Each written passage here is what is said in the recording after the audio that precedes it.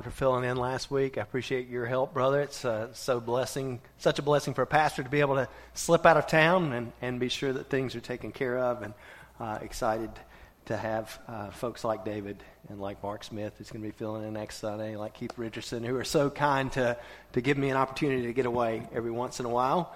I do very much thrive on being here with all of you, though, and I'm very glad to be back and have the opportunity to preach here today. And just kind of following up on the video that we've watched here this morning, I'm going to share with you a message titled, A Father's Message of Wisdom. We're still in our journey through Luke chapter 11. Today we come up to verse 27 if you have your Bible, and I hope that you do, or some device that has a Bible app on it. Any of those is perfectly acceptable. Find your way to Luke chapter 11, and we'll begin in verse 27 here in just a few minutes. But as this video we've just watched reminds us, good fathers like to give helpful instructions to their children. Words of wisdom. That's what we dads strive to impart. And we hope that our children get the message.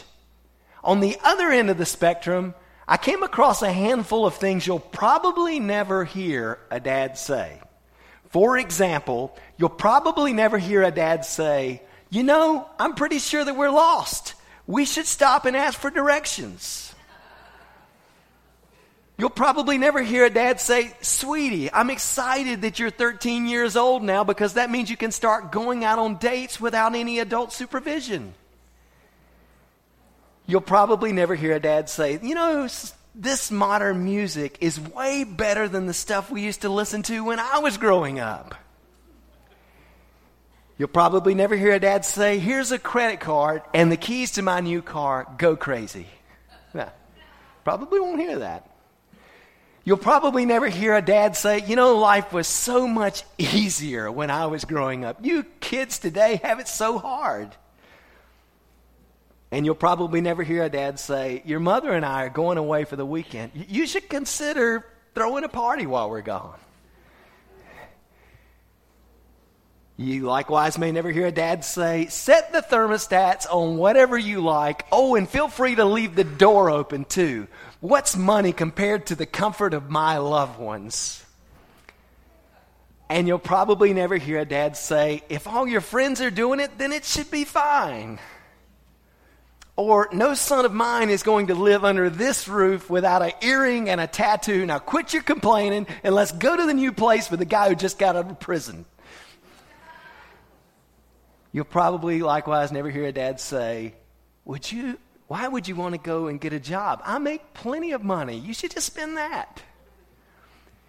Well, not every father is full of good advice, but we do expect in the general case that a good father will impart wisdom to his sons and his daughters.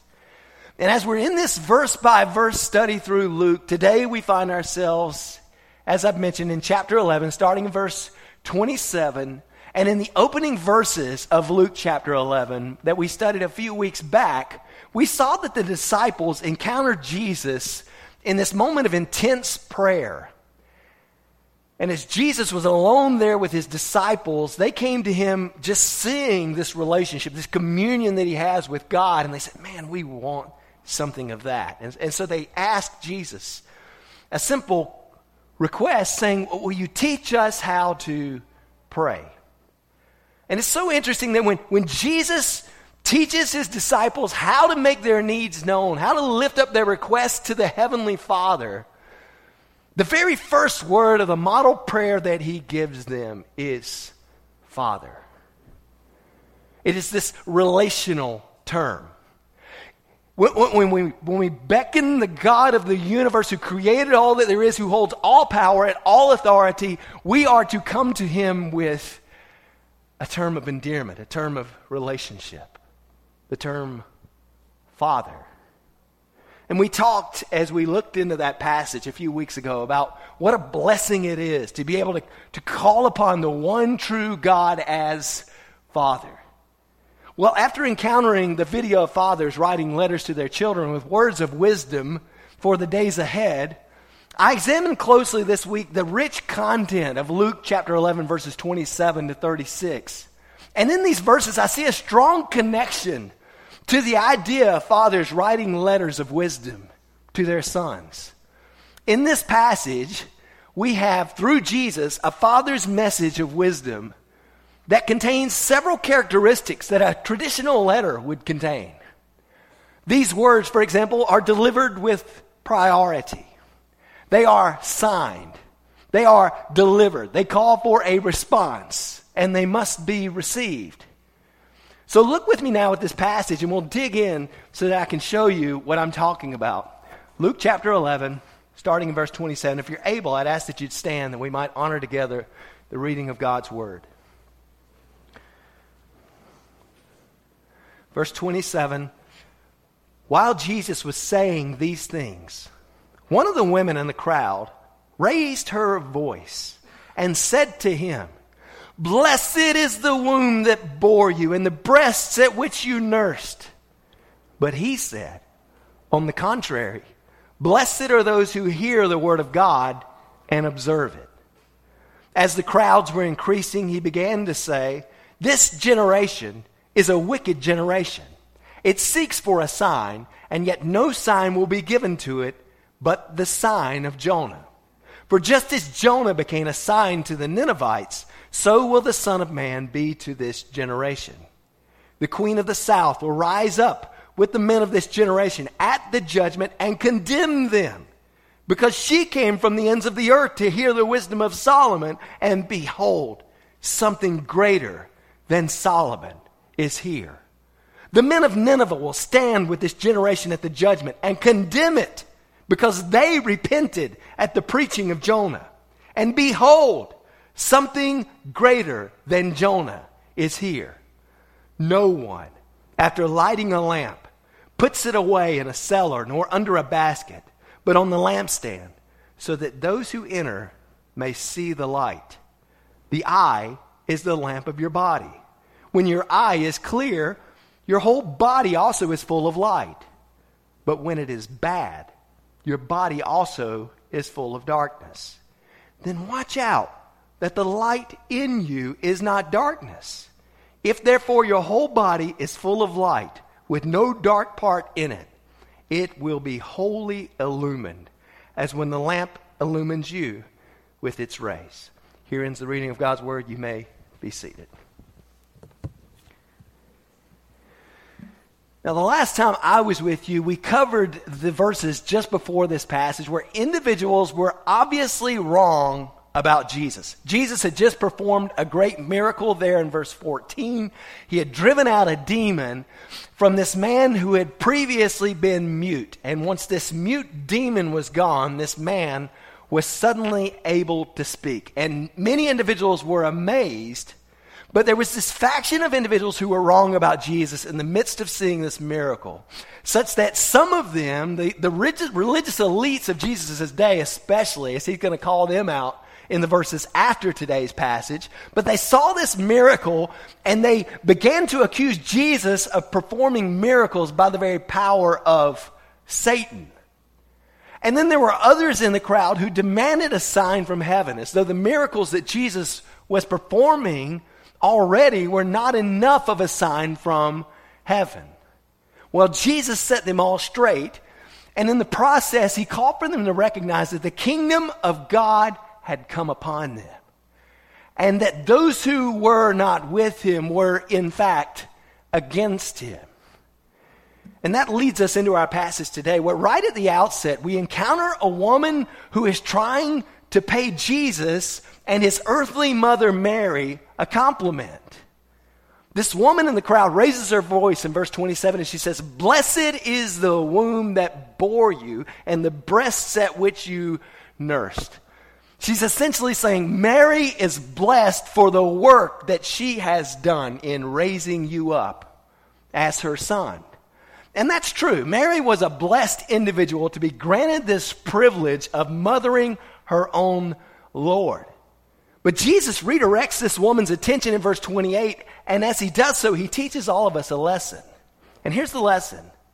It is not the works of Jesus' mother, but the words of Jesus' father that bring true and lasting blessings to an individual. That's why Jesus says, on the contrary, Blessed are those who hear the word of God and to observe it. That is Jesus saying the blessed one, the happy ones, the ones who are truly satisfied with a satisfaction that lasts in life are the ones who receive the words of wisdom that God the Father sends and who live by those words of wisdom. And it's as if Jesus is identifying the parts of a love letter from a father to his children in these very verses. Let me show you what I mean by sharing with you from this passage 5 characteristics of the Heavenly Father's message to you. The first is this: the Father's message for you is sent with the highest priority. Sent with the highest priority. That's what Jesus is correcting in verses 27 and 28. This woman has her priorities out of whack. If we were to ask her at this point, if you could have one wish, what would it be? She'd probably say, I wish I could be that man's mother. Oh, how blessed that woman must be. I wish I could have family ties to a miracle worker like that. This woman is captivated by what a blessing it must be to be the mother of Jesus. But that's a position that can only be held by one person throughout the halls of history. Jesus instead redirects this woman not to his earthly bloodline family. He redirects her to his heavenly family. He redirects her to those who hear the word of God and observe it. And what does the word of God call us to do? Well, ultimately, God's word calls for us to be saved by yielding our lives to Christ and by trusting in his finished work. When we hear the word of God and we observe it, we come by faith to Christ and follow him wherever he leads. And he welcomes us into a new family to be his adopted brothers and sisters, the adopted sons and daughters of God the Father. And that's where true blessing resides. And that's a blessing that's not just reserved for one. That's a blessing that is available to each and every one of us. And in a world where there's so often this situation where the individuals who are born into privilege have the upper hand, this is an important truth for us to recognize. True and lasting blessings do not come from your heritage or from your inheritance or from your possessions. True and lasting blessings are what you receive when you hear and observe the word of God. And so you can see here how the Father's message for you is sent with the highest priority. Jesus is saying, focus on the word of God and not on the privileges of your earthly relationships. Focus on the word and not on the womb. And that's a good word for some of us on Father's Day. Because for many of us, Father's Day may be a sad and a discouraging sort of day. For many of us, there is no father who has checked into our lives to impart to us wisdom as we face each new season of life. In fact, statistics now show that 42% of American children live without their father in the home. 42%. That totals to about 20 million children. That's roughly the population of Florida that lives here in America, in our midst, growing up without the regular influence of a loving father. And in many of these cases, the father has checked himself out of a relationship and is no longer involved. Still others live with the tough reality that their fathers passed away tragically early. And then there were yet others who had a father who was in the home but who was abusive or was self-absorbed. And if our only hope was the good things that we celebrate about the influence of good earthly fathers on a day like Father's Day, then many of us would be doomed. But praise God, because we have a greater hope. If Father's Day is a day of painful reminders for you, I want to encourage you to look up. You can still be blessed. That's the promise of verse 28. It is those who hear the word of God and observe it who are blessed. And I don't care what your background may be. You can hear the word of God and observe it. The highest priority has not been withheld from you. The highest privilege is not out of your reach. You too can be blessed by hearing and observing the word of God. Now, don't get me wrong, right? Ideally, a family, a strong family, will have an earthly father who is involved and who is imparting wisdom and who is leading his wife and his children to follow Christ.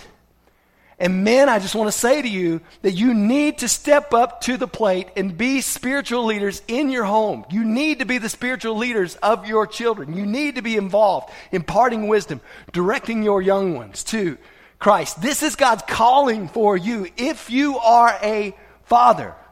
So step up to the plate and do what God's called you to do. You can't hear the word of God and observe it for your children, but you can certainly be sure that they have ample opportunities to hear the word for themselves and to observe it as you share for them a model of what that looks like in your own life, as you exemplify what it looks like to walk with Christ in your own daily walk. If you're checked out of these responsibilities, you need to find a way to check back in today. Yet each of us must understand that it is not our family ties that matters most. I don't care if you grew up in a strong family where following Christ was the theme. If you do not hear the word of God and observe it for yourself, that is no benefit to you. The Father's message for you is sent with the highest priority. That's the first characteristic of the Heavenly Father's message for you. Here's the second. The Father's message for you is signed by the resurrection. Many people in our day have bought into the idea that if you want to see your church grow, then you've got to steer clear of talking about things like God's wrath or man's sin. Well, if that was true, Jesus would have been a pretty lousy church planter. Because in verse 29, we see that as the crowds were increasing, Jesus began to say, "This generation is a wicked generation." That's not a very happy-go-lucky sort of message, right? That's probably not a very visitor-friendly sort of message. Jesus established a church by calling individuals out on their wickedness. And the reality is, if individuals are going to be saved, they must first realize that they are in danger. Well, Jesus makes that clear. This generation is a wicked generation. Now, none of us wants to think that we're wicked, right? None of us wants to really we might have the mentality like our generation is wicked, but none of us wants to kind of like own our part in that. But the reality is that we've all sinned. We all fall short of the glory of God. We've all bought the enemy's lies that the thing that this world offers is a better thing for us than what God has commanded of us. And if we build a church on some sugary message of love that never calls out the fact that we're sinners in need of the satisfaction of God's wrath, then we build a superficial church. I need to know that I'm a sinner who deserves God's wrath so that I will open my eyes to my helpless estate and seek out the one who can make a difference. And Jesus didn't hold back on calling out a wicked generation, so neither should we. If you want a sugary alternative, I say go to the candy store. But if you want the truth, you need to be able to come to the church. And the specific thing that made some of the individuals Jesus was dealing with in Luke chapter 11 wicked was the fact that they were seeking a sign. Back in verse 16, you'll find that some of them, in order to test Jesus, were demanding a sign from heaven. And when we encountered that phrase last time, we talked about how God would at times give a sign from heaven as an authentication of a ministry or of an individual, of a person or of a certain group of people. For example, the plagues that were cast on Egypt during the Exodus would be an example of a sign from heaven. Or when Elijah called down fire from heaven to show God's authority over Baal, the false god. That would be another sign from heaven, authenticating God's message. In a similar way, when we write a letter or when we send an email to individuals, we typically will add a signature to our message to confirm that it's from us, right? Well, the earthly reality is that these people were seeing signs from heaven at every turn. I mean, at every turn, Jesus was healing the sick. He was restoring sight to the blind. He was helping the lame to walk. He was controlling nature and calming the wind and the seas and walking on the water, so on and so forth. Jesus had just performed a sign as he'd driven a demon out back in verse 14. But his signs were never enough for some of these people. They just kept wanting more. And to this wicked generation, Jesus says in verse 29 that no sign will be given to it, but the sign of Jonah. For just as Jonah became a sign to the Ninevites, so will the Son of Man be to this generation.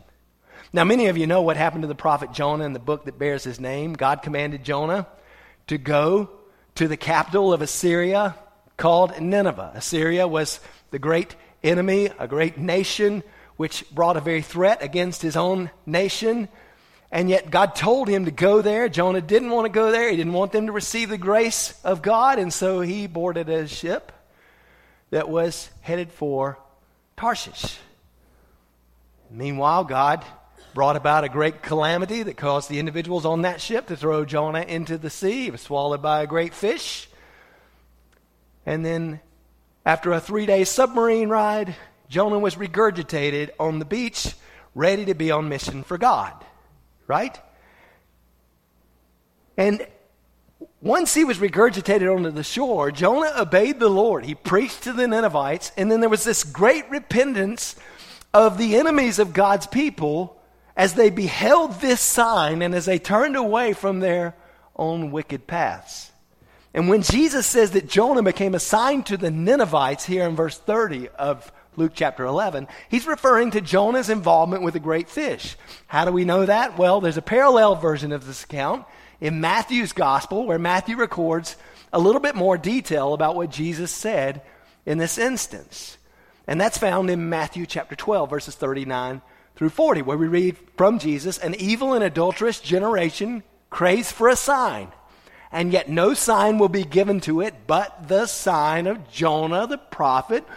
For just as Jonah was 3 days and 3 nights in the belly of the monster, so will the Son of Man be 3 days and 3 nights in the heart of the earth."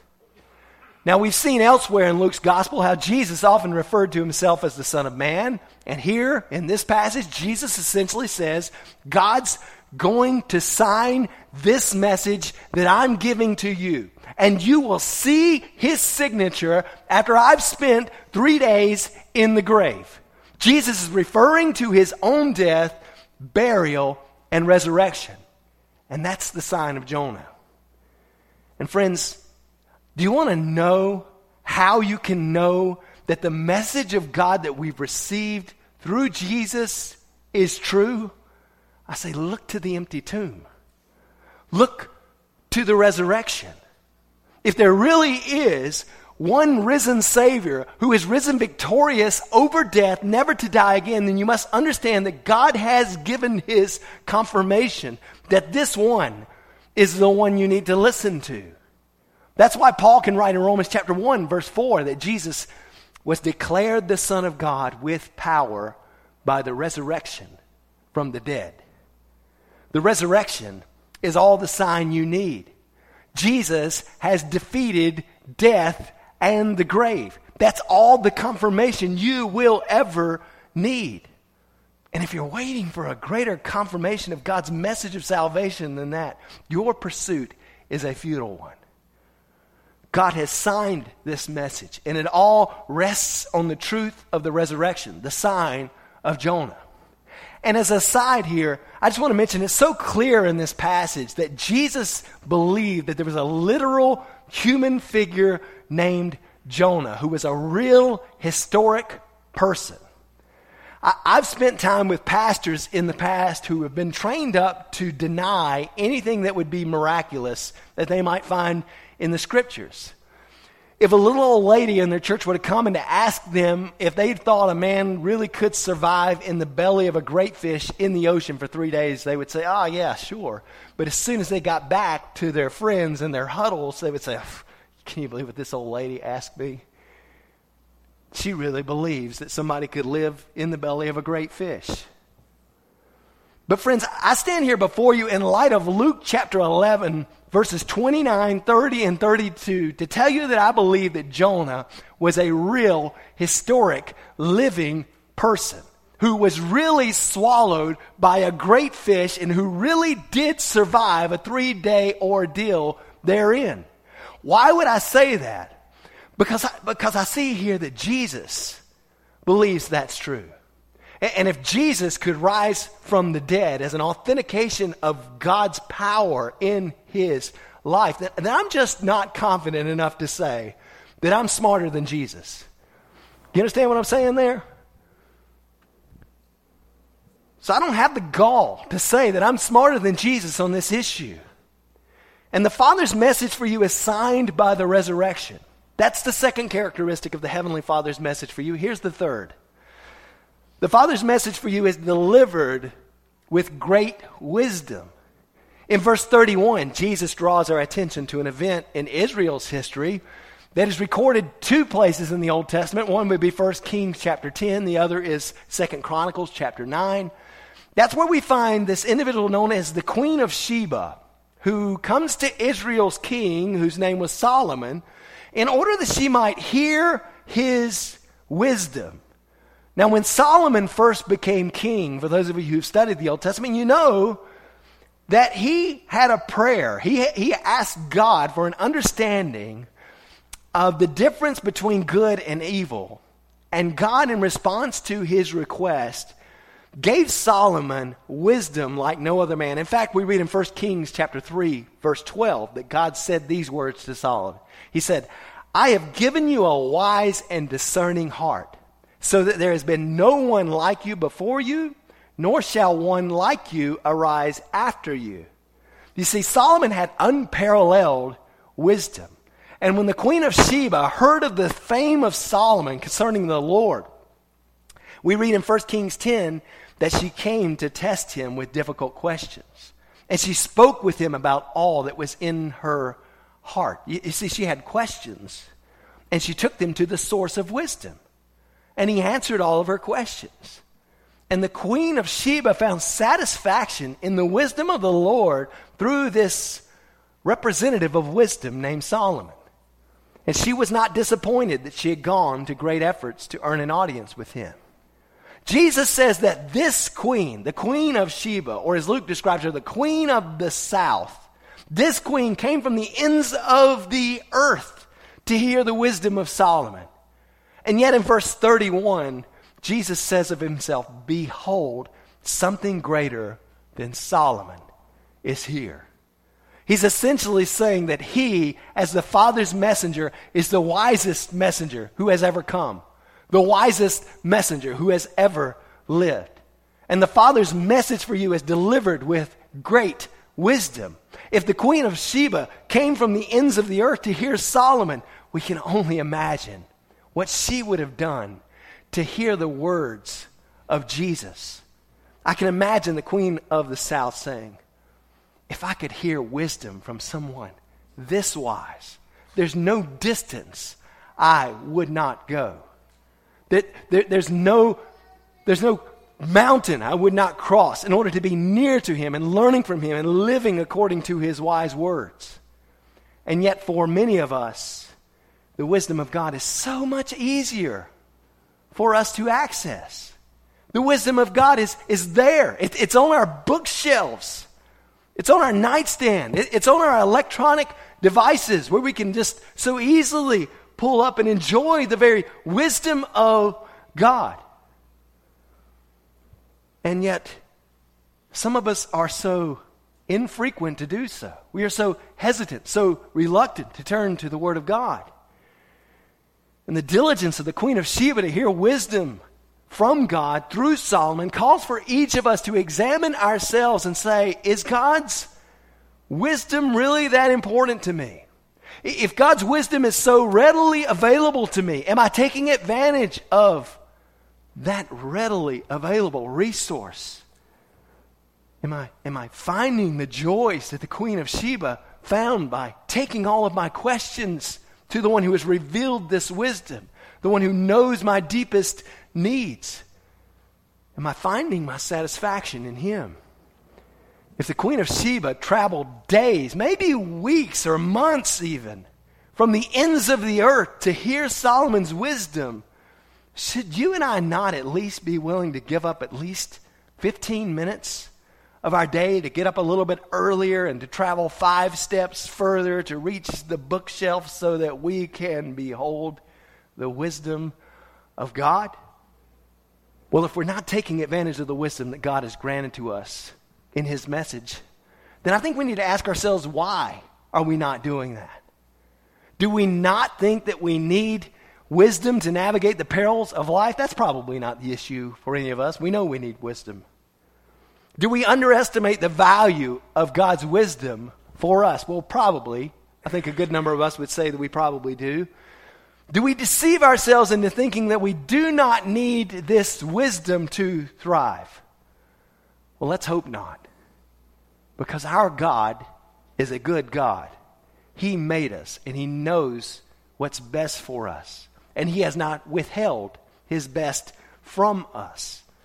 One greater than Solomon has come to reveal for you that God has established a great rescue plan for each and every one of us. His only son lived a sinless life, unlike Solomon. And he bore the wrath that you and I deserve in his agonizing death on a cross. And he was buried for 3 days. And yet he was raised from the dead as a confirmation that he was God's wisest, final messenger. God himself in the flesh, bearing sin's penalty and conquering sin's sentence. Friends, we need this wisdom. And Jesus says that the Queen of the South will rise up with the men of this generation and condemn them. That is, this woman, this outsider, this Gentile who is outside of the people of God will stand and condemn the people of God when his great and final judgment comes, because they refuse to listen to the great wisdom that was dwelling in their very midst. And each of us should ask the question, will the Queen of Sheba rise up at the judgment and condemn me? Have I neglected this wisdom? Have I lived as though I do not need this wisdom? Have I been so wise in my own eyes that I've refused to hear what Jesus has to say? Have I rejected the message of salvation by grace through faith because I think I've got a better plan? Oh, friends, we need Jesus. We need greater wisdom. And so let us lay every other pursuit in the dust if it hinders us from beholding this wisdom. Because the Father's message for you is delivered with great wisdom. That's the third characteristic of the Heavenly Father's message for you. Here's the fourth. The Father's message for you calls for your response.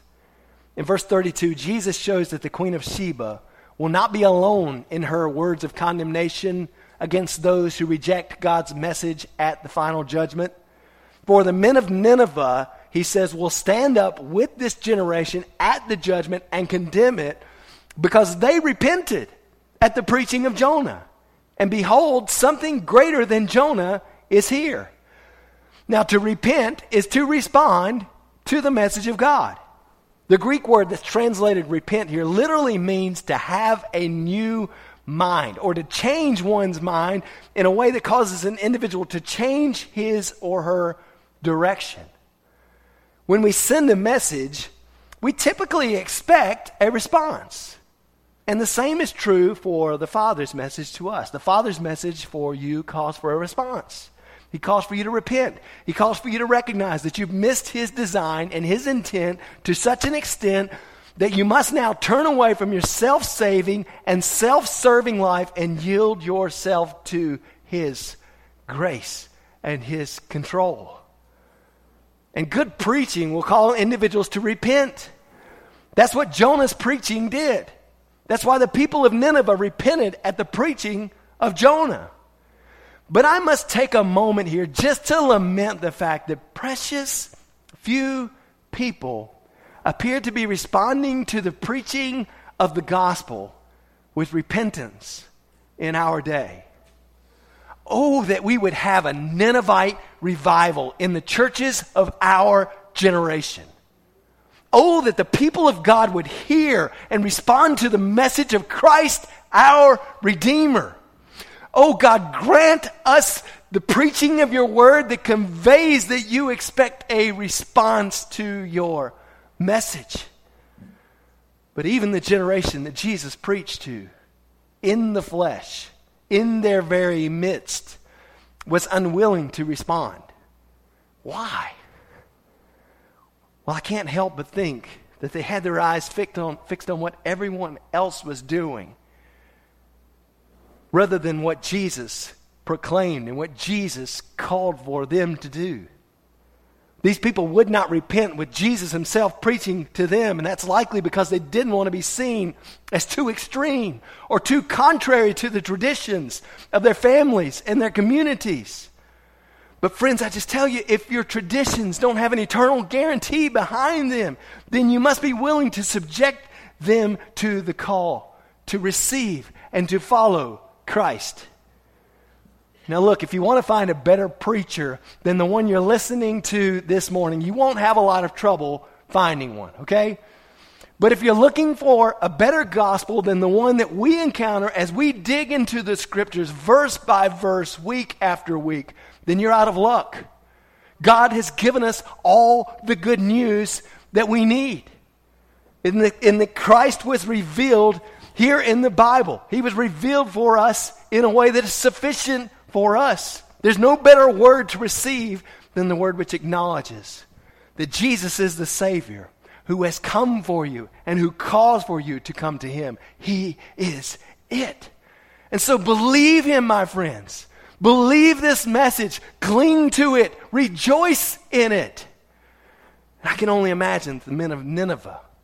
I can only imagine if they had heard the gospel instead of just Jonah coming through and telling them to repent. I can only imagine if they had heard the good news that a Savior had come and had borne the penalty for their sins. I can only imagine how they would have responded upon hearing the gospel. I can only imagine they would have said, if we had heard a message like this one, there's no habit we wouldn't have broken. There's no evil longing that we wouldn't have forsaken. There's no treasure that we wouldn't sell to turn toward him and to follow him.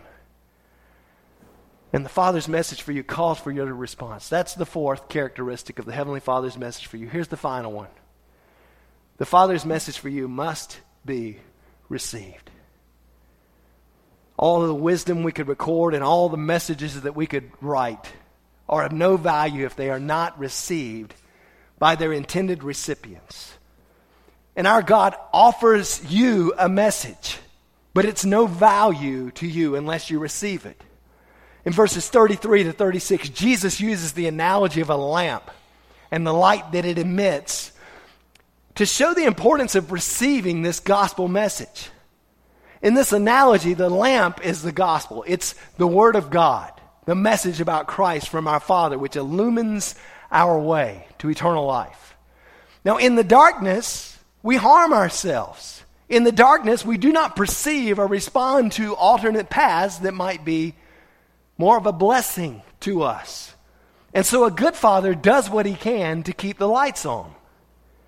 And Jesus says here in verse 33, no one, after lighting a lamp, puts it away in a cellar or under a basket, but on the lampstand, so that those who enter may see the light. And Christ has come as the light of the world. John 1:4 reveals, in him was life, and that life was the light of men. Christ has come to be the light of God who illumines your greatest need. And know this, God has not hidden his light under a basket. His truth is not hard to find. His gift of life is within your reach. He has revealed himself. He has lifted up his word, first on a cross, and then out of a grave, and then into the heavenly realm. And these things were made available for the whole world to see. So don't fall for the phony substitutes.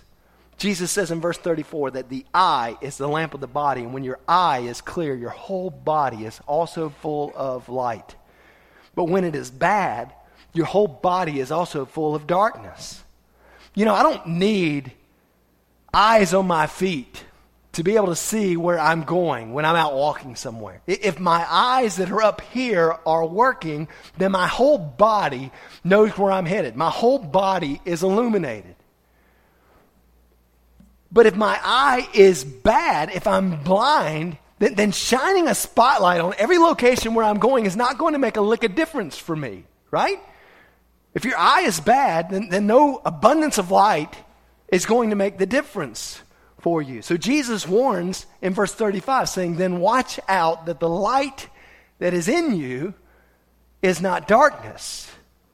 That's the peril of so many of the people who were around Jesus. This is the peril that they were facing. They attributed God's work through Christ to Satan. They thought they had all the light they needed. But the light that they had was self-righteous light. The light that they had said, I'm good enough without any outside intervention. And the light that they had was actually darkness. And so I warn you, don't take in, don't receive, don't cherish the wrong thing as though it is light for you. Don't be falsely enlightened, because there are many individuals who think that they are enlightened when in reality they're full of darkness. They're trusting the wrong sources of light that will not endure to eternal life. No, heed the call of verse 36 where Jesus says, if your whole body is full of light with no dark part in it, it will be wholly illumined as when the lamp illumines you with its rays. That's a call, my friends, to receive God's light by holding nothing back. And so I ask you, friend, are you holding anything back from Jesus? Are you keeping some crevice of darkness to yourself rather than yielding it to His control? Is there some bad habit or some relationship or some ambition or some prize that you would keep to yourself instead of giving yourself wholly to Him? Well, the ultimate question for each of us in light of what Jesus reveals to us, in light of the fact that we see a good Father's message of wisdom to us, is this: will you see the light? Will you behold the beauty of one who is greater? Will you receive true light? And I say to you, come in, weary sinner. Come in, you who have been wandering in the darkness. Come in and find His light lifted up for you to see. Come in and find life and joy and peace and forgiveness and a newness of purpose. Receive the Father's message of mercy through the Savior who was nailed to the cross so that you wouldn't have to be. Receive the Father's message of grace through the resurrection that promises that all who entrust their lives to Him shall likewise conquer death. Receive the Father's message of hope that the sorrows and the trials of this world will not have the final say. Receive the gospel.